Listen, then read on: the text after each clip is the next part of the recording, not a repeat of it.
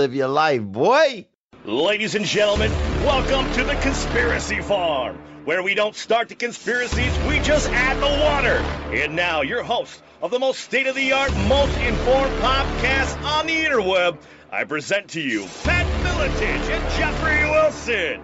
Ladies and gentlemen, are you ready for war? Yeah, rear naked choke a Cocker Spaniel, bro. You know what I'm saying? Bro. Change the neighborhood up. Conspiracy Farm. Go. Check it out. I do believe we are a go, ladies and gentlemen, and welcome to the maiden voyage, if you will, our inaugural episode of the Conspiracy Farm, where, folks, we don't find the conspiracies, we just add a little bit of water to them. And I am oh so fortunate, ladies and gentlemen, by the way, my name is Jeffrey Wilson, and I am oh so fortunate to co-host this program with a stud, man, UFC former champion, UFC Hall of Famer, trainer of champions. The guy's done a little bit of everything. His name is Mr. Pat Miletich. What's up, Pat?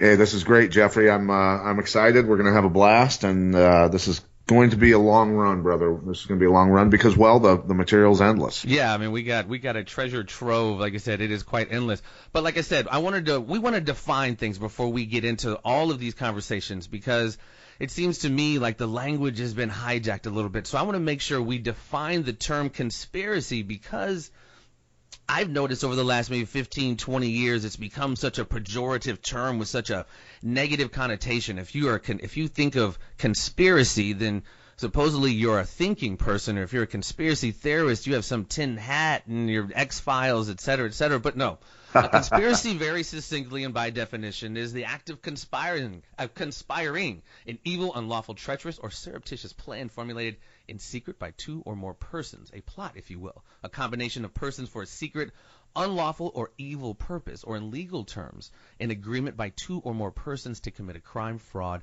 or other wrongful act. So I wanted to make sure we define our terms very succinctly, and today we are starting out. What do we have on the plate today? What is our first conspiracy, Mr. Miletich, that we will be adding a little bit of water to?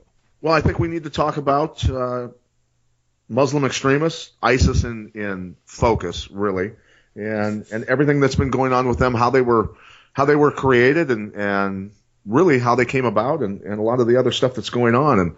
And I think that, you know, a great headline that I got from the Military Times, and really couldn't help but notice that ISIS is expanding its reach and sophistication of its drone fleet. So, you know, you sit there and you think, you know, a bunch of guys in the middle of the desert suddenly had piles of weapons and ammunition and anti-tank weaponry and a bunch of other stuff that suddenly appeared, and they suddenly learned how to use it without any instruction. Most Americans have no clue about any of this stuff. That ISIS, you know, was armed by someone, they were funded by someone, and that now they're getting more sophisticated with drone weaponry. So it's, you know, when we talk about anything in terms of the funding coming from any Western nations, not just Sunni nations in the Middle East, that we're not batshit crazy. That a lot of these things, these arrows, are pointing directly at Western funding and arming. Well, and like you said, Pat, before we get too deep, it's important, like you said, this has been going on for a while, and you know, this is honestly nothing new. I mean, you could even go back to a gentleman by the name, you know, one of the first places I started really getting a sense of how deep this rabbit hole goes when I read a gentleman's book by the name of his name is Zbigniew Brzezinski. He was the former national security advisor for Jimmy Carter, and he wrote a book called The Grand Chessboard. And he kind of talked about creating proxy armies. And back then, we know they did fund and arm the Mujahideen, which had part in it Osama bin Laden to fight, at that time, the Soviets. But, you know, there's been a precedent set dating back quite a while of the Western forces, Saudi Arabia, other countries, kind of secretly funding these forces that you're talking about. Be it Al-Qaeda, ISIS, and like before we went on, you said the offshoot of Al-Qaeda and ISIS. There's, you know, hundreds of different offshoot organizations. Yeah, I mean, Boko Haram and many other, Al-Nusra and a bunch of other groups, you know, the stuff going on, not just in the Middle East, North Africa, spreading into Yemen, terrorist organizations everywhere popping up, but mainly throughout the Middle East and North Africa, specifically being funded by some money from Western powers and being funneled through, you know, and I think probably prefacing when we start talking about NATO's involvement in any of this stuff, you can talk about their past after the post Cold War stuff that went on in Europe, Jeffrey, and add to anything that I'm going to say, and I'll add to what you're going to say. But you're well versed in what was that? Gladio. There you go. Yeah, Gladio was pretty much the stay behind kind of operation, which kind of was like proxy army again, if you will, to kind of start stuff in Europe. You're very familiar with it too, Pat. Yeah. Go ahead and keep rolling. I like how you're sounding. Okay, so I'll add to it. I'll throw things in. Well, I mean, it's oftentimes these things are utilized to kind of destabilize certain areas, and that's essentially what Gladio was against the communists back in the day. It's a problem, reaction, solution kind of situation. Like they create the problem, there is the reaction, and then they go into solve the problem that they created. And that's essentially kind of what Gladio was post World War II. And nowadays, excuse me, what we have, and I hope to get her on one day, Pat, and I've spoken to you about her. It's a former FBI whistleblower, and I don't want to say her name, but her study and research on this is so deep and so comprehensive. It's called Gladio B, essentially. It's this new phase, if you will, of a proxy war destabilizing certain areas. So like later on down the line, like we're not even close to, we're still in the reaction, we're still in the problem phase. We haven't even, when we're still reacting, we haven't even gotten to the solution part of it yet. Because as you have an article in the Military Times there about Coker saying this is going to be like a 10-year, 20-year drawn-out war against ISIS. That's what this new phase is. Gladio B, we're seeing it in Brussels, we're seeing it in North Africa, we're seeing it everywhere. And decades. Coker said decades. So I think that's even more than two in my mind, right? No, absolutely. I mean, if you hear people talk about, you kind of need that boogeyman, and that each kind of generation we have a different boogeyman. But back in the day, pardon my language, it was the Japs and the Krauts, and now it's the Hajis, and granted, we can have our disagreements with certain aspects of the culture, whatever, but we got to look at this in a larger picture. This is a chess game. This isn't checkers. And like I said, if you read books like not to say I know everything, but read books like The Grand Chessboard or Carol Quigley's Tragedy and Hope. I mean, these things are pretty laid out succinctly in how they think, the chess players think, the setters of the chess table, or chessboard think, if you will. Yeah, and a continued setting of the board for when we get into the ISIS conversation here in a little bit in terms of NATO and its involvement. But I was always a guy who had to have things spelled out clearly for me in books, as you mentioned, and by people who had really done their homework. And when the Cold War was over, the use of force by communist Russia was not there. That had disappeared. But politically, they were infiltrating throughout Europe, and there was a lot of panic, rightfully so, about that infiltration. So they set up and decided that, well, we've got the Operation Gladio people that we've put in place all around Europe. We've got weapons, we've got ammo, we've got all this stuff, and we never used them. We never needed to, but now we do. So we're going to, through the media apparatus and other uses, well, we're going to have a mass shooting and blame the communists. We're going to have a bombing in a store, in a restaurant, and blame the communists. And this is how we're going to shut them down and close them off. And subsequently, at the same time, take Europeans' weapons from them. Yeah, and so exactly. I mean, you really have to articulate the historical precedent. And almost like you said, I was the same way. I had to have it really spelled out for me. And having that historical precedent, like I said, you and I, we chewed on this stuff. So, we're a little bit more used to, it's hard to get us shocked anymore, but it really helps having that background to get what we're talking about today. And it's so, man, Pat, it's so very pervasive. I mean, I'm just thinking off the top of my head, the Boston bombing, for example. We've had this discussion, people, it seems like anymore, like everybody thinks everything's a conspiracy. But I mean, when you understand the precedent of these kind of things have happened before, no one wants to think the Boston bombing was some kind of, other than what it was, you know what I mean? Some assholes wanting to fuck with America, but right. My language. But when you look at these associations, the Tamerlan and the I forget his name, the Tsarnaev brothers, right? Their uncle, ladies and gentlemen, look this up for yourself. This isn't poppycock shit. Their Uncle Ruslan is his name. I forget his first name, but he goes by Uncle Ruslan in the media. He lived with a gentleman by the name of Graham Fuller. Uncle Ruslan was married to Graham Fuller's daughter. If you That's look right. on the resume of Graham Fuller, he works for the Central Intelligence Agency and is very integral in essentially training and doing what essentially Pat is talking about in certain regions of the world, specifically the Caucasus regions and the stands up there outside of some of the old Soviet republics and stuff. So Yeah. it's going on everywhere. It's not just Libya and the They Middle were pulling East. the shit with the Chechens that ultimately led to Russia leveling the country of Chechnya, right? Yeah, absolutely. I mean, it's been going on for a very long time. And like I said, folks, I might spew, like, I hope know a bunch of shit just because I have some information in my brain. I don't know to what end this is, Pat. Like, I don't know.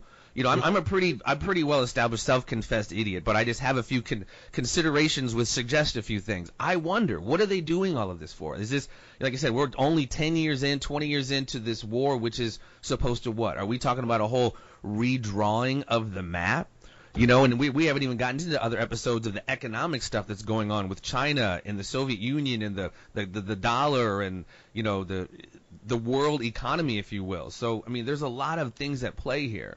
I don't think it's just a distraction while they do their work behind the scenes with the monetary system and everything else. That's certainly part of it. But I think that it is truly about pitting citizen against citizen so that they can eventually literally control every inch of our lives. And, you know, what better way to do it than an administration telling us that cops are bad and crooks are good and everything else that we're dealing with, that you know, people coming out in even the media saying that Chris Kyle, an American hero and sniper, was a baby murderer, and that the people he was shooting, who were insurgents for the most part, people not even from that country, Russian or Muslim extremists, that he was you know, sending to their maker, that Chris Kyle was some sort of evil human being for doing that, and this is what we're dealing with constantly with the media.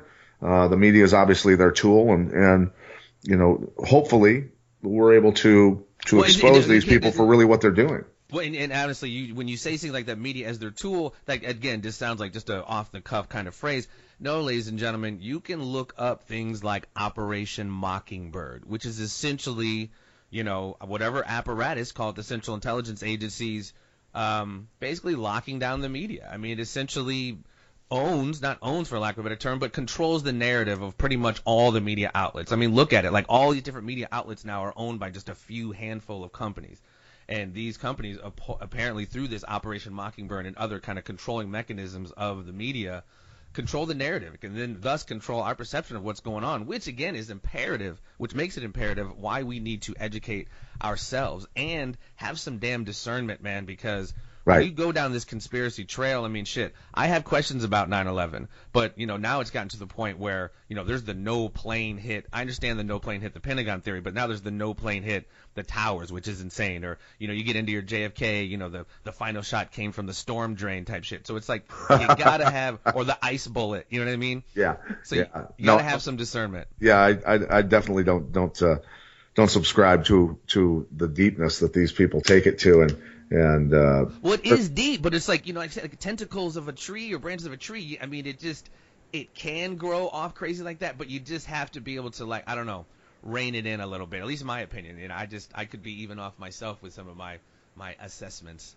Right. So let's go ahead and maybe shift gears a little bit here, talk a little bit more now that we've kind of done a lot of prefacing with our lead into ISIS and the globalists, the NATO organizations, and we don't even have to get in and confuse the listeners on the Council on Foreign Relations and the Trilateral Commission. Sure. We'll cover those groups individually and shows down the road. But sure. You know, if you go back several years and you remember John McCain in Syria when we started talking about taking out Bashar al-Assad in Syria.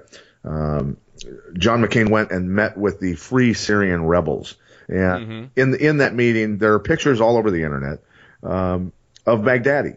And Baghdadi was a guy that was released out of a federal prison here in the United States. He was a bad guy, a flat-out terrorist, and Islamic fundamentalist. And history shows and records show that he was trained. He was trained by very qualified people from Western countries, and this guy was sitting in that meeting. Now, fast forward, suddenly Baghdadi is the leader of ISIS. Now we're talking about hunting him down and killing him. But he was obviously put in place by our people and by NATO and that meeting with John McCain sitting. It blew my mind to sit there and look at all of that and watch John McCain in this meeting with these scumbags and talk about funding them, talking about arming them, and the guy turns out to be the leader of ISIS. And how our government can actually deny their involvement and literally building of ISIS, along with other Western nations, like I've said, and Sunni nations. It's ridiculous that Americans aren't marching down the streets of Washington, D.C. and demanding these people be removed at very least, if not thrown in jail. Yeah, I mean, and we've talked a lot about accountability and the lack of accountability. I mean, and that's crazy. I mean, and you're absolutely right. And I don't even get into, I guess that's what, having all this information, you're just like, fuck, man, this is bizarre world, because up is down and down is up. I mean, literally that picture can be taken and, like, through this media, they can just control the narrative. Like, no, those are the freedom fighters, when in fact, you know, it just turns out what we're just blatantly saying all the time. No, he's going over there hanging out with the proxy army that they're using to go over and destabilize all this shit. And they're just, you know. Yeah, and here's the funny thing.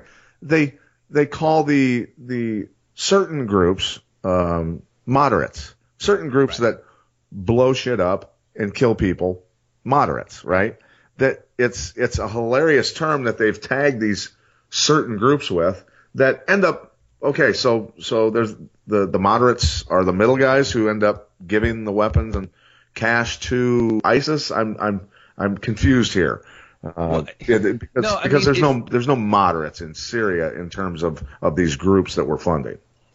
No, and then that's what I'm saying. It's just like it becomes.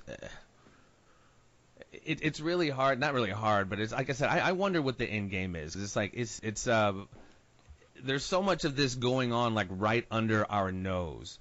Look, I don't want to freak people out, and you look up. And you and I have talked about this before, the letter from Albert Pike in 1871 to Mazzini. People can look that up, Albert Pike, 1871 letter. Google it. Read it. That was written long before any of this stuff was happening.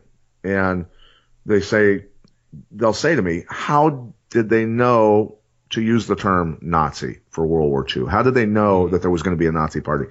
How did they know this? Well, not to go too deep into it, but Albert Pike was the guy that helped get the funding for the Confederacy for the Civil War, right? And that funding came from the global bankers. And, so he was a very intelligent guy. I think his IQ was even that above that of Einstein.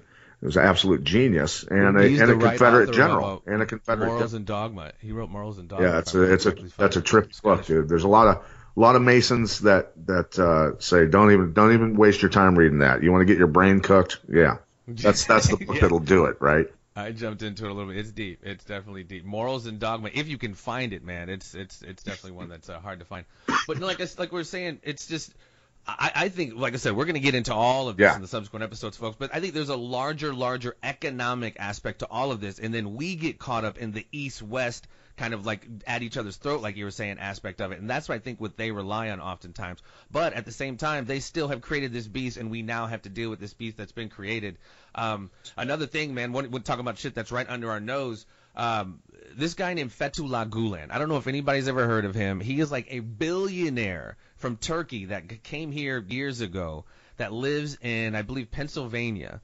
That is literally his foundation has got billions of dollars, and he's literally just funding, arming, teaching madrasas, funding madrasas right in Pennsylvania. Well, he's got school systems. He's got schools near bases, military bases, correct? Absolutely. Yeah, absolutely. There's a CBS News article: U.S. charter schools tied to powerful Turkish imams. Yeah, charter schools.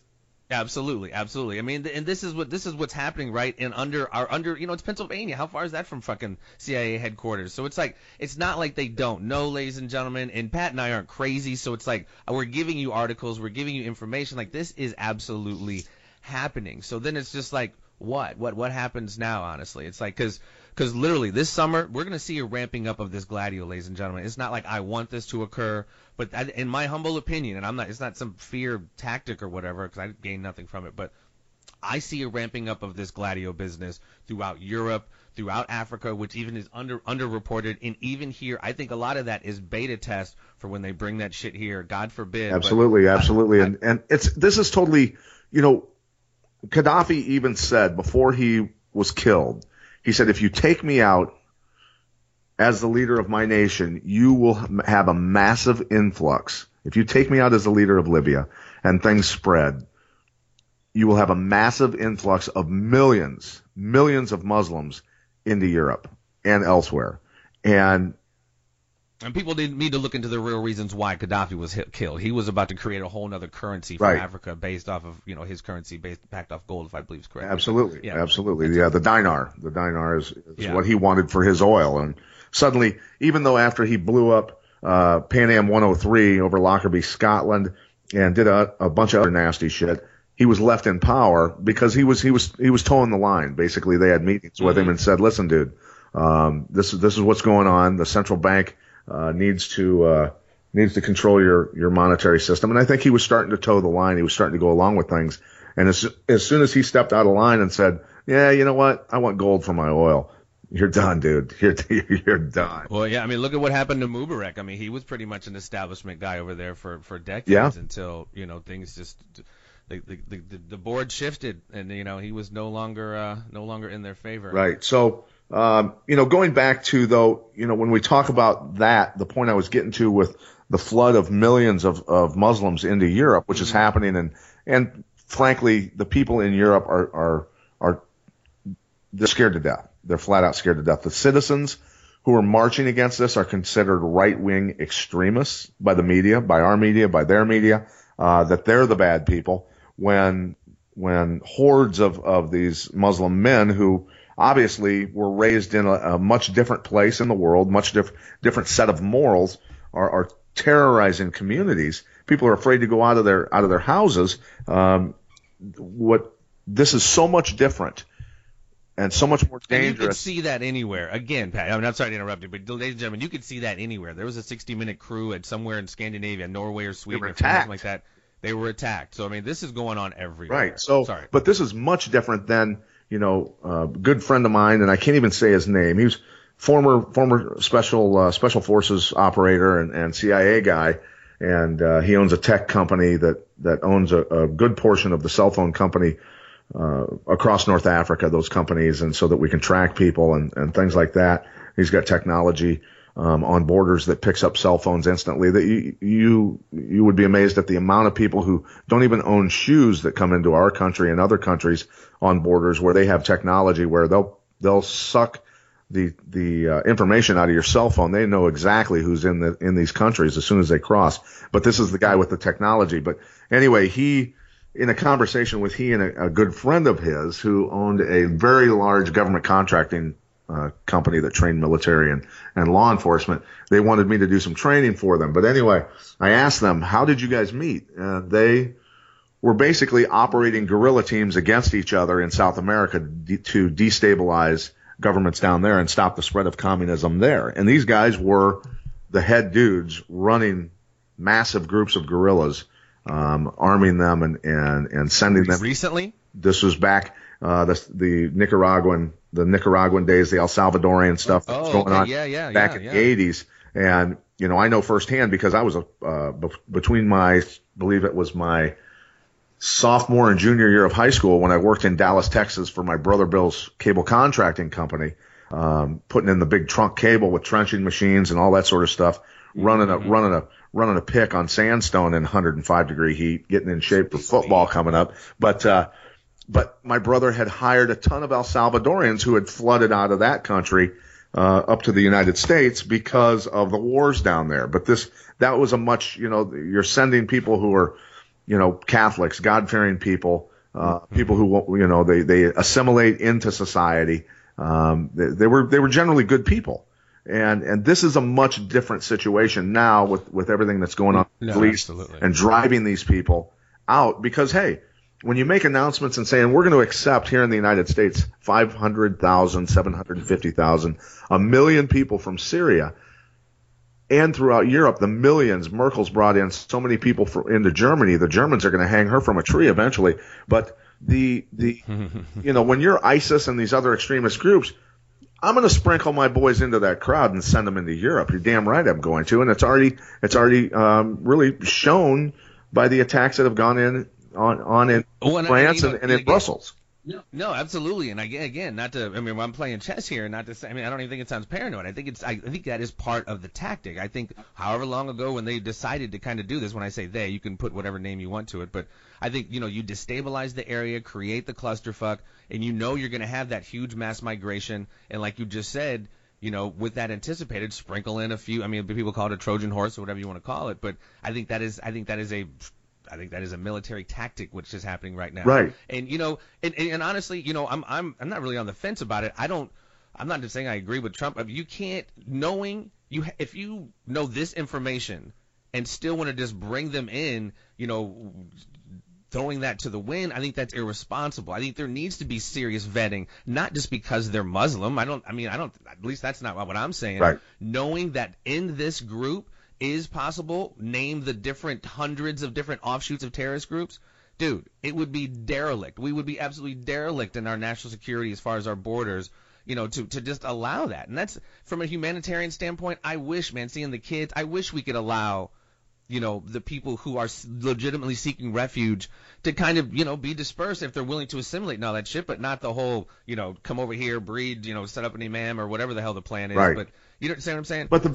But when you watch the videos, there's some terrifying videos on YouTube that you can look up of the ships unloading these people and the masses that are pouring out of them, that there's hardly any women or kids in the crowd.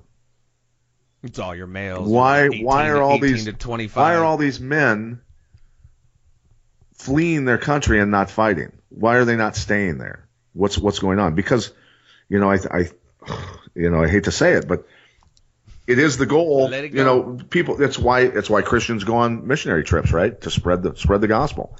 Well, Sure. They're spreading their gospel their own way, aren't they?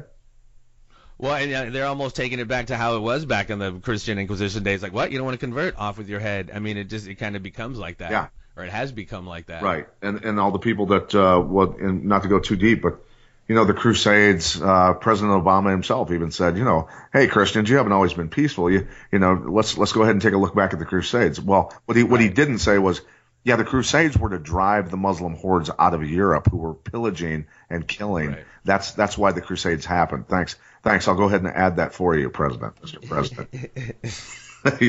So. Yeah, that's almost a whole nother conversation. There's so much blood on both sides of that. But, I think oftentimes that's a whole nother conversation. Yeah, so the thing is, and getting back to my good friend, former CIA guy, when he and I have good conversations about this, I asked him early on, I said, listen, dude, I go, are we funding ISIS? And this was a long time ago, when this stuff was all ramping up. And he goes, absolutely, 100%, without a doubt. He said, the money's being funneled from us straight to NATO. NATO is taking the money and the arms and delivering them. And, that's just the way it is. And with Turkey playing both sides of the fence here, they're aiding ISIS, they're buying their oil. It's obvious that NATO is involved, because a NATO nation like Turkey, supporting ISIS is it's apparent. It's very, very obvious to those paying attention. Mm-hmm. So it's out of control, and we've got to at least talk about it, expose it, because nobody else is going to do it for us, buddy. Yeah, no, absolutely. And like I said, it's such a larger picture of what's going on. You have the larger picture of all this stuff going to destabilize things. But within all of this, you have, like we talked off air, and it sounds crazy, folks. There's such a crazy trade of everything going on: people, guns, drugs. Fast and Furious wasn't just something with us in Mexico. We're talking about a global guns and arms trade, which did go through Mexico, also to Libya. Right. If you go into deeper of what really went down in Benghazi, you're talking about, the ambassador, I believe, caught wind of what was really going on as far as arms being funneled through Benghazi into Syria, into some of these areres. I mean, exactly. And this is the shit that's been going on for so long, though, man. Going back to Operation Phoenix in Vietnam with the heroin. I mean, even nowadays, I don't know how Ahmad Karzai's been gone out of the scene, but Ahmad Karzai's brother got pinched for pretty much being the main drug lord in Afghanistan, slanging the heroin into Turkey, into Europe. I mean, and of course, this is all under the auspices of, we're right there. We're set. We have shops set up. Like, we don't know this. I mean, this is the heroin. This goes back to the French Connection. So it's just like there is precedent to this, man. It's not just some shit that's happening now, and it's still ongoing. And again, I wish I knew the end game, man. But it's really kind of terrifying because. Well, in my mind, I mean, you see, and we don't need to get deep into the financial side of things, but the end game you talk about, an easy explanation, in my mind, is could be definitely the destabilization of nations. No nation standing alone. America. Its independence and its ability to stand alone it's just being eroded away right now. And I think that is something that, the globalists do not see borders. They see the globe, they see money, they see selling products to everyone, controlling everything. And that's the way it is. So no borders to them is what they see. And we've got to take a look at the banking situation now. The banks in Europe are starting to have a lot of problems. We're talking about negative interest rates where they're going to charge you money. The bail-ins are starting. A lot of other things. The bail-in in Austria, I just read it. And I think the only way they pull this off, Jeffrey, is to go to a digital currency, to truly control everything, to just have it a stroke on a pad of just electronic pulses as money. The only way they can switch over to this is complete chaos and destruction and which gets into that problem reaction solution. Like if we get to a point like what you're talking about, I think is obviously possible. I think, but is further down the road to the point where they have to create so much. Like you said, terror and dependency, if you will. We will beg for it. Whatever they're going to ask for, the FEMA camp or whatever the fuck it is, we're going to beg for it. Like because the things I think they're going to create get so bad from civil war, racial shit, economic stuff's going to create its own little social unrest, political stuff. I mean, look at the shit that's going on at Sanders rallies and Trump rallies. Like this is a brewing keg right now. And the religious stuff, obviously they're doing a serious east-west. I mean, they're firing on all cylinders as far as recipes for, I guess I don't want to call it civil war, but recipes for serious unrest. And it's not, I mean, I don't know. I know there's still light in the world. I know there's still good stuff going on in the world. But from what I'm seeing, this whole thing, this ship's being controlled in a way that we're not going to like where it's going. Yeah, and I think a glaring thing, as you mentioned with the religious stuff, the racial tensions, all this stuff that's being instigated on purpose. You know me and you know what I do. I travel literally every week to a different city in the United States every week. And I see black people, brown people, white people, Asian people interacting and getting along fine, hanging out together, having drinks, having dinner, having meetings, and everybody gets along just fine. And so it's a false narrative. And sure, are there some racial tensions when a cop shoots a black kid? Absolutely. I get it. I understand it. And, but I think the thing is you got a white guy and a black guy doing a podcast right now together. We're good friends and we're telling you that's bullshit. Right. So absolutely. That's the thing. Well, and that's the thing. People need to stop falling for the okie doke. And it's like I said, we were saying a minute ago, when I say ignorance, that's not to slam anybody. Ignorance just means lack of information. People's lack of information in these days or any time is dangerous, but it's really dangerous now because the okie doke, like I said, is being laid out there in a bunch of different ways, from the religious stuff to the racial stuff. I mean, people really, really need to be careful and really kind of, again, I'm a self-confessed idiot, but you need to educate yourself a little bit to, do not pay attention to the man behind the curtain. Right. There's a fix-in, ladies and gentlemen, and we got to get a little bit more hip to it. Otherwise, like I said, we're going to get into it maybe in another episode, but the presidential stuff, I'm not a Trump guy, I'm not a Sanders guy, I'm not a Hillary guy, but it's like They're stealing shit. You know what I mean? They're just like stealing shit from Trump. They're stealing shit from Bernie. Absolutely. You know, 'cause they're both not necessarily establishment folk. It's just what's happening. Yeah. You know, and if you're cool with that, ladies and gentlemen, if you're cool with the usurpation of the process just because you don't like XYZ, then you're definitely more part of the problem than the solution. Yeah, and what those people don't realize is that history repeats itself, and these mouthpieces for complete control, large government, their control of everything. Well, look, when that actually happens, your neck might be the first one on the chopping block because you're no longer useful to them. They don't need you anymore, and that happened. It's happened in Nazi Germany and Russia, and Pol Pot did the same thing. It's history repeats itself over and over again. And that's the other strange thing that's dangerous. People set up a kind of a certain lull, or they just don't think a normalcy bias, if you will, or whatever. Like that could never happen here. That could, pre World War II and Hitler coming in and doing his thing, like Germany was the spot. Like it was one of the most cosmopolitan places in Europe. If you would have told them a year or two before shit went crazy, like, hey, here's how crazy shit's gonna get, they would have said the same stuff people say to us now, just because everything was so not in that way. But I mean, you saw how bad it got. And God forbid it actually gets that bad. But well, I think we're going to need if look, and it comes down to if Trump actually gets the nomination, is he being truthful? Is he truly having a Reagan-esque switch from liberalism to conservative values? I don't know if that's true. I don't know if it's true, and I hate to see him get elected and then find out that he was lying all along. You know what I mean? A lot of the shit he says though is going too far. I agree. But some of the stuff saying, you know what, we gotta halt all immigration coming into this country until we get this stuff figured out, because if we can't control the people coming in, it's just not going to happen. If he stands by that, Jeffrey, to stop that stuff, that screws up what, in my mind, the bankers' plans are, because the bankers are already talking about, going to a digital currency. They're already, they're talking about, removing cash from the system and things like that. They're just giving little hints here and there. Right. I think it's just a litmus test to see what kind of reaction they get from things. But Trump, I think, if he actually stood by that, if he got in the Oval Office, he'd be dead in a year. I really do. Yeah, I mean, we've looked at history. I mean, there's never been – I've always said you never get in this position unless you are compromised in some way, like blackmailable, or you're a billionaire and you don't need – you're not at their behest, and you're not their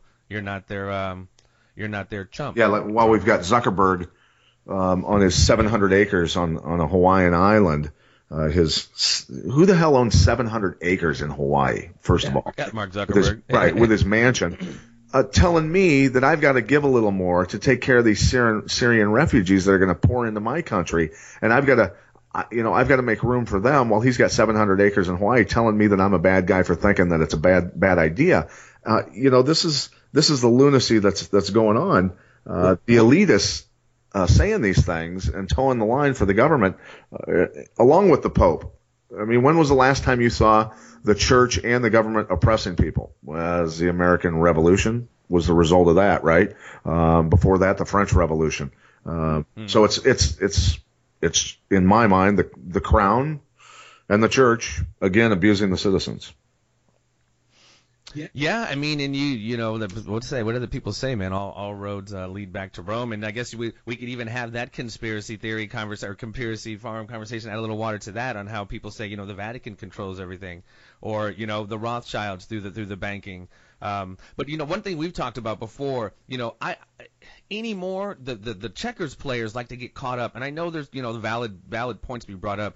The right versus left. In my opinion, they're oftentimes two sides of the same coin and are very much so controlled. Yeah. It is very dangerous and almost counterproductive to get too deep into like, what's Bernie going to do? What's Hillary going to do? What's Trump going to do? Your conclusions, your solutions will always be off. Yeah, absolutely. Unless you understand the premise. And the premise is this larger shit we're talking about. If you really think Hillary and Bernie or any of those guys are – I mean, every 4 years, Pat, we swing this pendulum and people actually think these motherfuckers are going to get up and do something. It never happens. Never happens. I mean, it just doesn't – Yeah, it's fabricated, the arguments. Look, when Trump talks about charging women abortion. Look, I'm not for what happens to an unborn fetus. I'm not for it. Okay, it's just the way it is. It's not a war on women in my mind. But to think that a president could overturn Roe versus Wade is lunacy. It's not going to happen. And to even say anything about it. And what I say to people, they're like, well, how do you feel about, lesbians and gays? I have no problem with that. People can live their lives the way they want to, as long as they're not hurting other people. I don't care. What do you think about abortion? I don't agree with it, but I can't change it. Okay. People are going to make decisions that I don't agree with. That doesn't mean I'm going to boycott their business. That doesn't mean I'm going to freak out or hate them or call them a baby murderer. I have to let them do their own thing. That's just the way it is. Even though I don't like it, I vehemently disagree with maybe abortion or something else.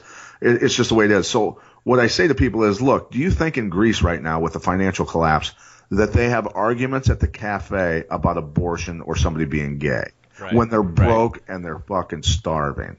No, they're not. So all of you better stop arguing about all of these social issues and start paying attention to the bankers and the financial situation and the cover that they're providing for themselves with the stuff that's going on in the Middle East, with the influx of all these people to turn society upside down. That's what you better start paying attention to, because if you don't, it's all gone.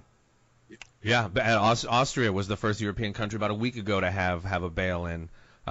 If not the first, one of the first, like Greece. I'm not sure if they had a bail-in, but yeah, bail-in is essentially when the banks essentially jack everyone's money to cover whatever losses or Yeah, I mean that's definitely the larger part of it. And tomorrow, I wish we could have. I mean, we're gonna hopefully get him on, but he's a pretty well-known economist, but he's a big proponent of. Well, it's pretty much a well-known understanding. Tomorrow, China is going to be essentially announcing, or I guess that's probably there today now, but anyway.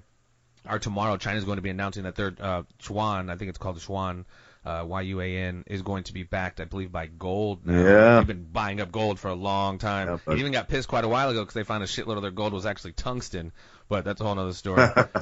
But yeah, that's definitely, I mean, that's been going on for a long time too, but that's a whole other conversation, how the U.S. dollar as the world's reserve currency is kind of shifting, but that is definitely a larger conversation. Well, and people don't realize, and I know we're talking about ISIS, but ISIS is the cover for all of this stuff that's going on.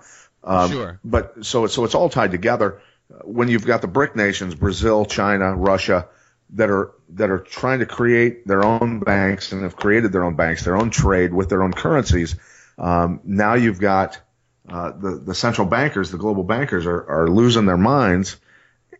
And that's why we see this ramp up in hostility between Russia, the United States, and other nations, our allies, NATO nations. Will Russia, if Turkey shoots down another one of Russia's fighter jets, does Russia hammer the shit out of Turkey? And then suddenly, we're in World War III, because we've got to pay attention to Article 5 from NATO that says we have to protect another NATO nation that gets attacked. Is that what ultimately sets this thing off? I don't know, but well, and see, and per kind of what you said, the BRICS, these new, like, it's all shifting, guys. Like, it's so much like not the U.S. dollar anymore. Like you said, the BRIC.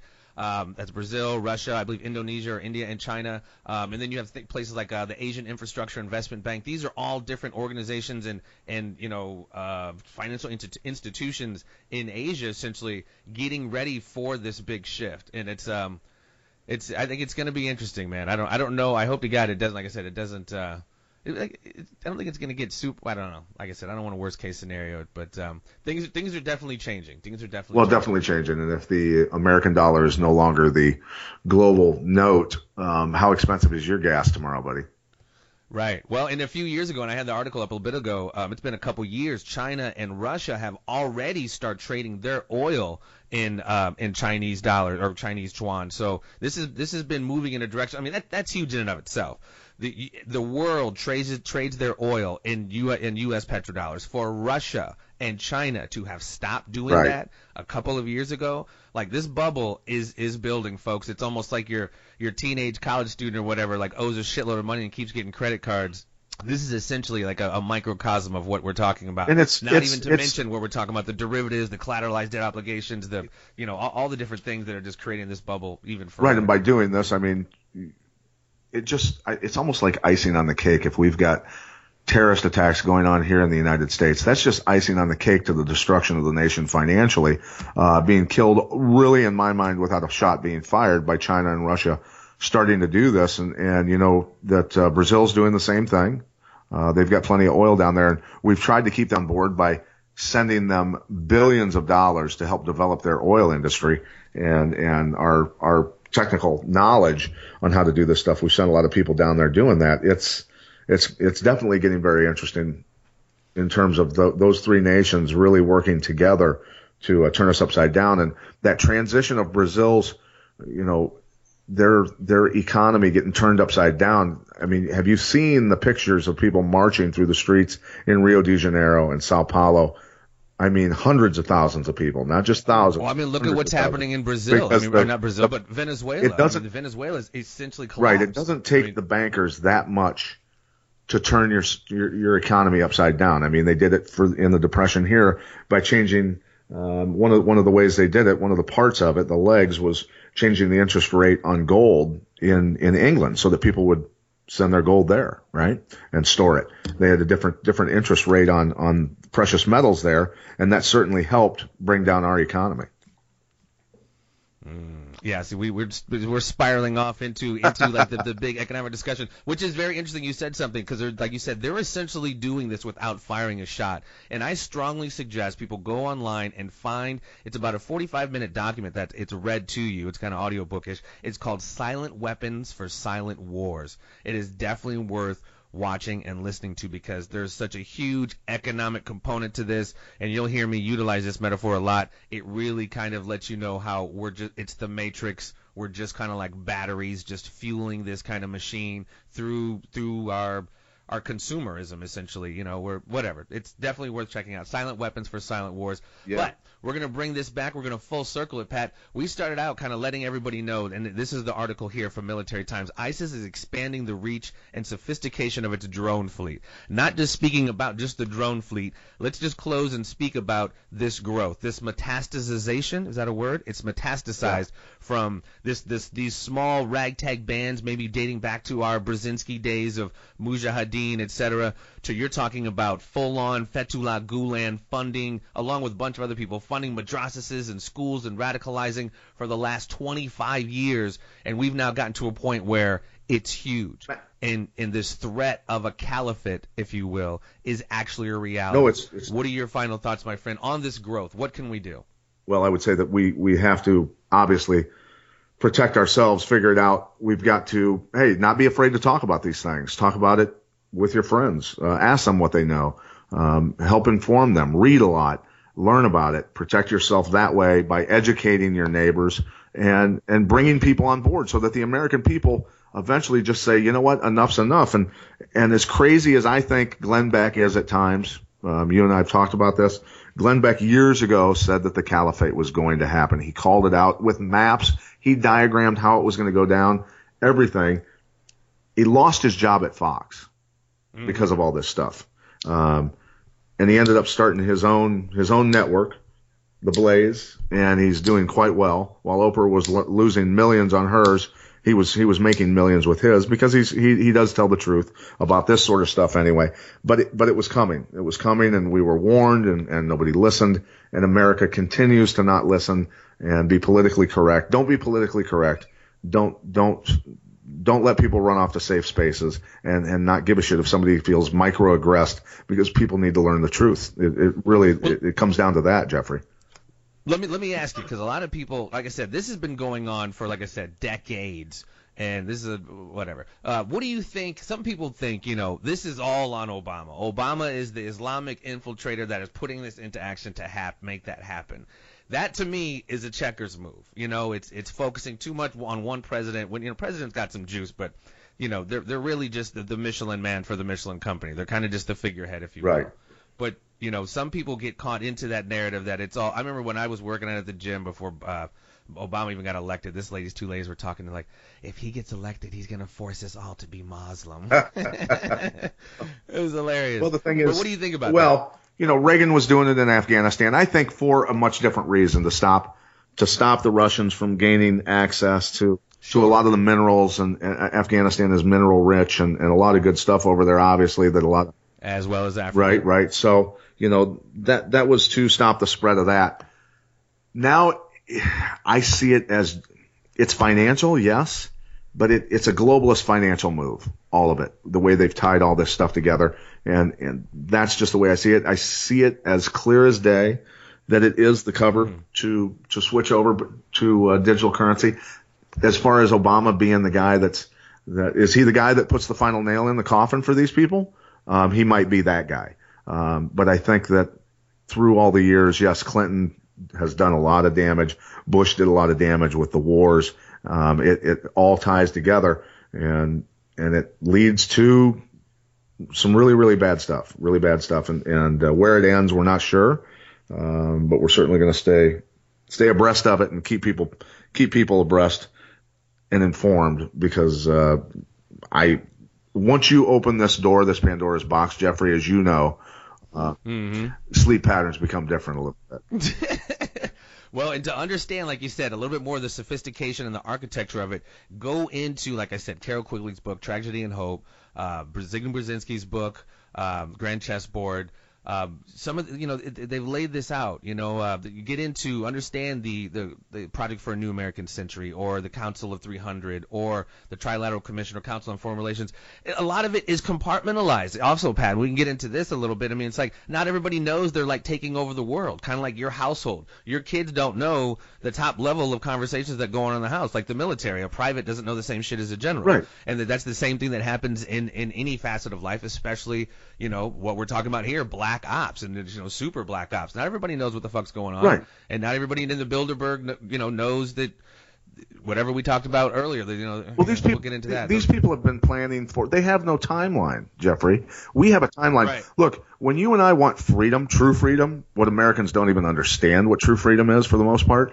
We want it now. We want it now. We push for it now. We don't educate massive amounts of children in schools to help that spread eventually in the next generation. But these people have.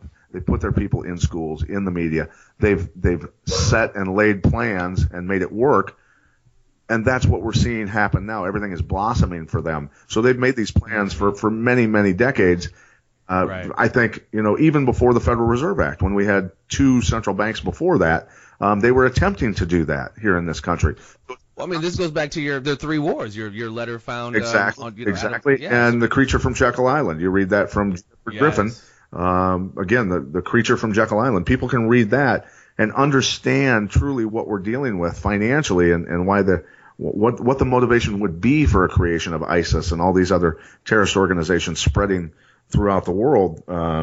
It'll come a little clearer to you when you've read these books we're talking about. So it boggles the mind that people have just sat back and I understand it, Jeffrey. I'm a guy that for a living, I was a professional athlete. I had time to research stuff. I travel a lot. I have downtime in my hotel room, on the plane. I read books, I read articles, and I research and I study things. There's a lot of people out there, man, that are working from 7 o'clock till 5 o'clock at night. Get home, they're dealing with their kids, they're taking them to practice, they're eating dinner, they're tired, they watch a little TV, and they go to bed. And they never absorb the information that you and I have over all these years. And so that's what you and I are here for. We have to tell them about it because they don't have the time. And I get it, man. I envy the 9-to-5 guy a lot because I travel.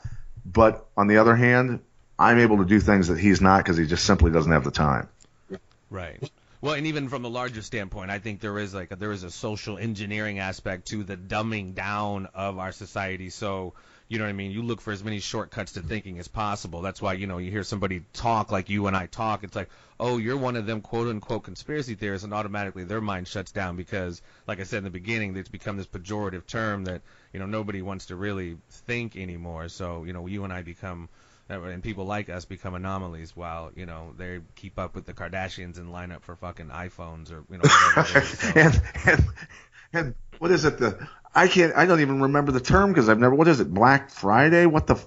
Who does that? People die. Yeah. People die doing this activity. It's just insane, man. This is what I'm talking about, the bizarre world. I watch stuff like that, Pat, and it it hurts my heart, man. Not just because, like, come on, really, for a TV, but it's like those people, you know, if you go up to the man on the streets and, like, ask just basic questions on world leaders or what, it's like they don't know shit, but they know Snooki and they know what, you know, they know all the dumb shit, but don't even ask them about anything cerebral. It's like you hear see the smoke coming out of their ears. Dude, I've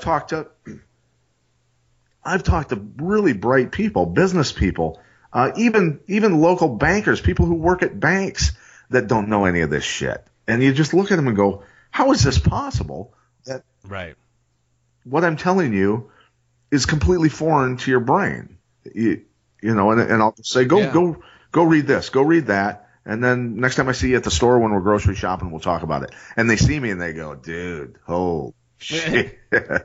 Well, see, and that's what I hope this does. I think we've laid out a few sources for this stuff, and I mean, I know a lot of people, if they're tuned in, obviously they're probably a little, you know, acclimated to conspiracy. But if not, you know, this definitely takes you down the rabbit hole more. So it definitely gives you so much more of a crystal clear, comprehensive. Not again that you and I know everything about it, but it lets you filter these events nowadays through a different lens. You know, you just see it through a different lens, and you understand it's not all what it seems. And like I said, it's just easier to kind of see through the bullshit a little bit more. And but it also is frustrating because there's so many people kind of locked in that matrix still that, and I don't have this conversation with people outside of kind of this, because you get that like, what, you're clearly you know, especially if you're around a group of people, because then they gang up on you and then you're fucked. No, you know what, dude, I love it when people try to debate me. I had a guy. It's not even. I had a guy. It's just a matter of, like, they're not going to get it. I'm sitting first class because I've flown in the back of the friggin' bus for so many years that I finally get upgraded, right? So I get upgraded now. I'm sitting in first class and I'm sitting next to a pilot, and the pilot and I are talking politics. And this guy's obviously a conservative. We're talking and you know we're talking about bigger subjects than just, you know, the bullshit between liberals and conservatives. And the guy sitting behind him just obviously. He just takes the very far left stance to the point where he supports the globalists. And I said, are you an American citizen? He said, yeah, I am. And I said, then what would motivate you to support the control of our monetary system, say, for instance, by people who aren't even American citizens? He goes, well, that's just the global economy. That's the way things are going to work. And it got so bad that I started hammering him on different facts that he got so frustrated that then he finally looked at me and he said, what are you going to do now? Beat me up? And I said, why would I beat you up when I just destroyed you in debate? I don't need to beat you up. You're clueless and you have no idea what you're talking about. And it got to the point, it got so bad, he was so upset. This is a grown man, all right, and he's dressed to the T, very expensive outfit. Guy obviously has got plenty of money.